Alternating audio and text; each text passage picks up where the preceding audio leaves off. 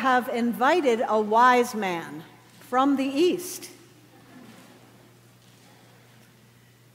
Eric Call has retired as rector of St. Mary's Church in Tampa and is now a member of our congregation and will be serving as a priest, and we're discerning how. His mother is from Japan, the Far East, and it is wonderful to have him here today. Eric, thank you for giving us your words.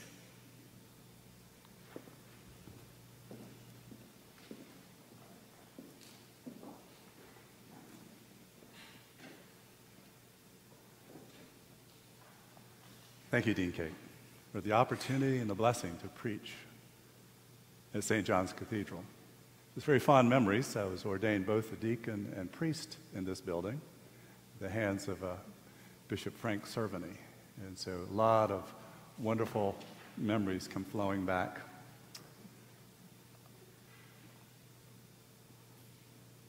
One of the reasons we came to St. John's was to find a community of faith, and I'm glad we have found such a thing. And thank you for the warm welcome that you've given myself and Margaret to come and be among you as parishioners and worshipers. And indeed, we will discern what the Lord has for us to do something else. Being retired only since August the 1st, you kind of get used to things, and it reminds me of a story about a young man who just wouldn't get up on Sunday morning, just couldn't get up, and they were supposed to go to church. And his wife came over and told him, you know, we need to get up and go to church. And he says, I'm not going to church because all they do is complain. And she says, well, that's not a good enough reason. Get up. And he thought about it for a second and said, well, all they have is institutional coffee. She says, well, that's not good enough. And finally he said, you know, they never play my favorite hymn. And she says, that's not good enough. And he said, well, you tell me one good reason why I should go to church. And she said, well, because you're the pastor.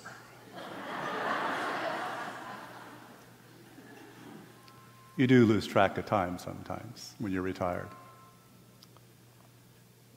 In the story of the Magi, it's found in the context in the Gospel of Matthew, and Matthew's overarching narrative is to talk about and to write about and to proclaim this God's protection over this child Jesus.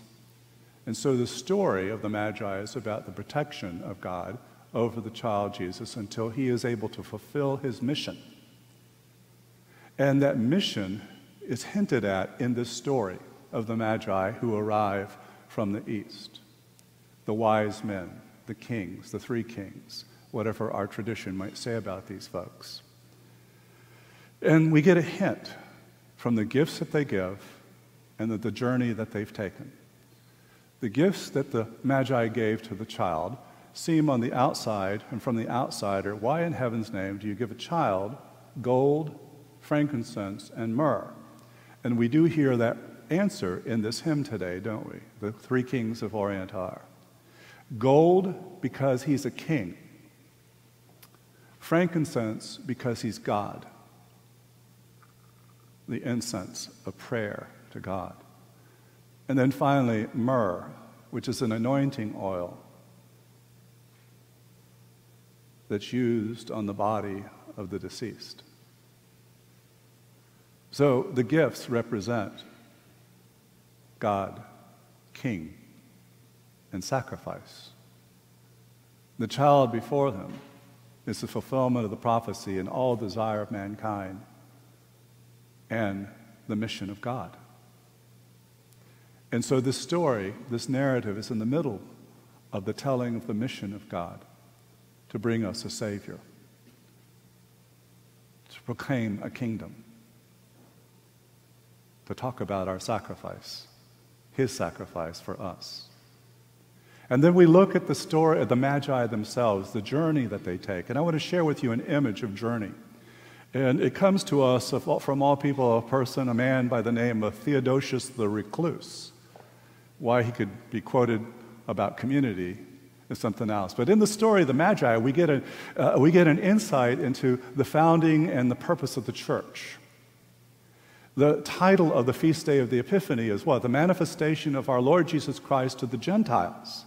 It's the first time that we experience the message of the gospel by real people outside of the Jewish people. And so we see that in the presentation by the Magi, this proclamation of the kingdom of God is going to go out further than this small little nation in the Middle East. It's going to go forth. So Theodosius says the church is like one big wagon wheel. It's a community. And we enter the wagon wheel, as it were, as one of the spokes. Meanwhile, the wagon is still moving. We still move. But pick out one of those spokes.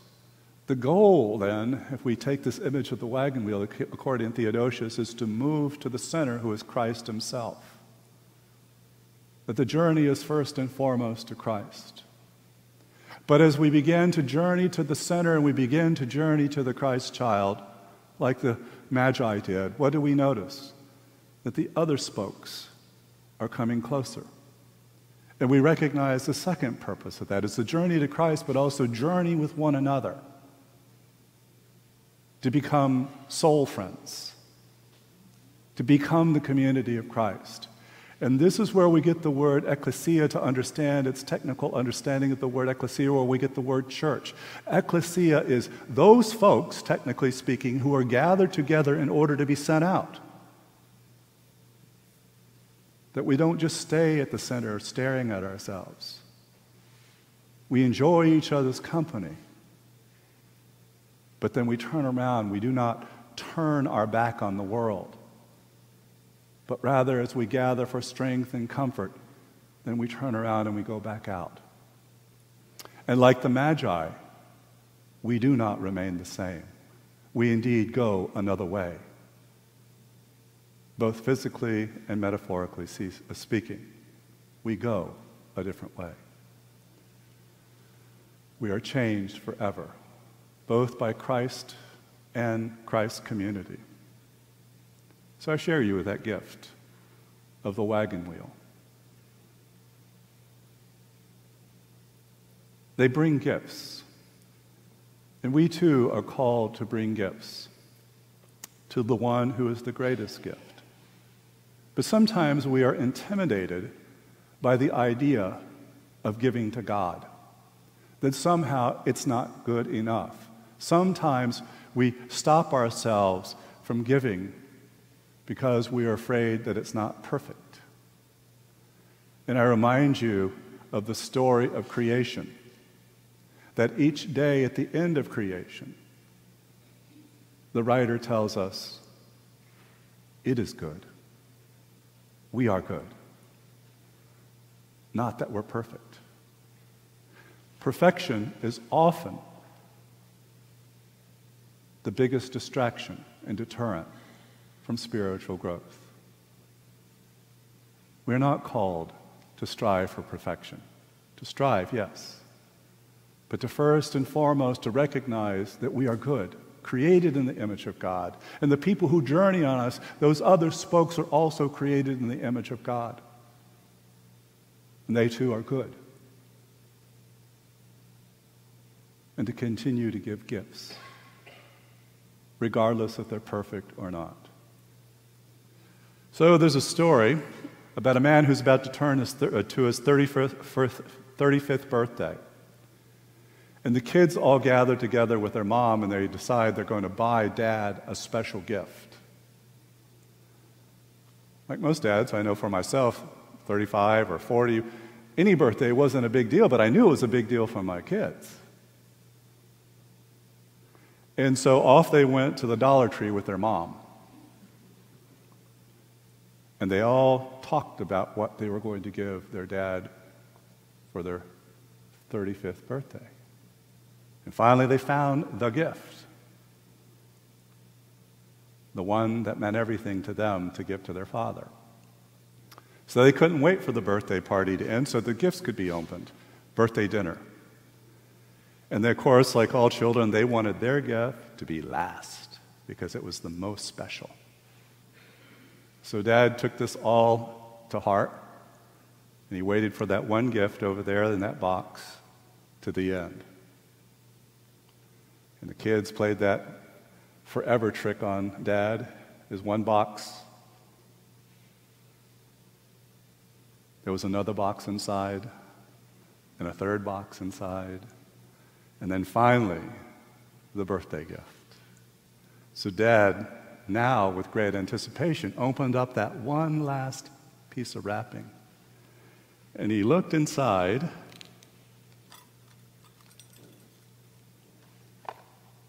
he found a teaspoon.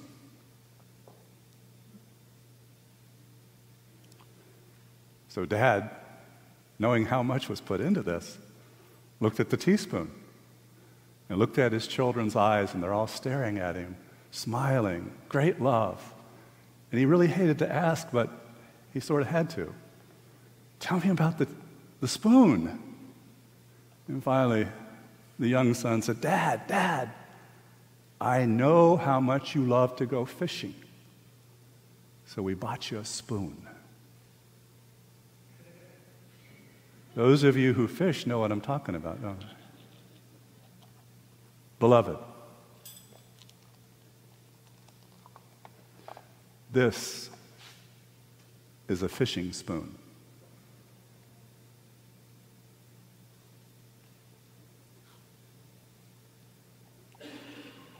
So Dad took the spoon,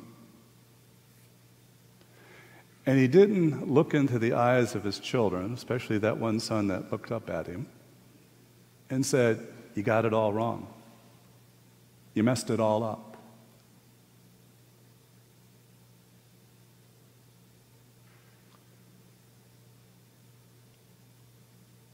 The man is 65 years old, and this spoon is still in his tackle box.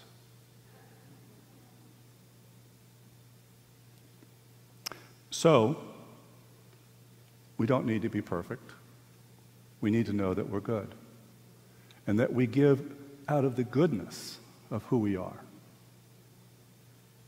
not out of perfection. Because when we stand before God and we give Him our lives, which we are called to do in the gospel of our Lord Jesus Christ, God is not going to take a look at us and say, "You got it wrong. You messed it up." He's going to take the gift that that we give to God, the very gift of our life, of ourselves, and He's going to take it and He's going to put it in His heart and say, "You are good. You are my beloved. Always have, always will love you.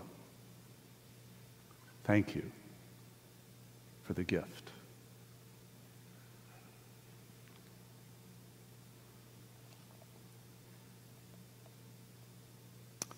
It is a gift we're called to give to God and to each other. And we don't have to be perfect about it. You are good. And you are God's beloved. Amen.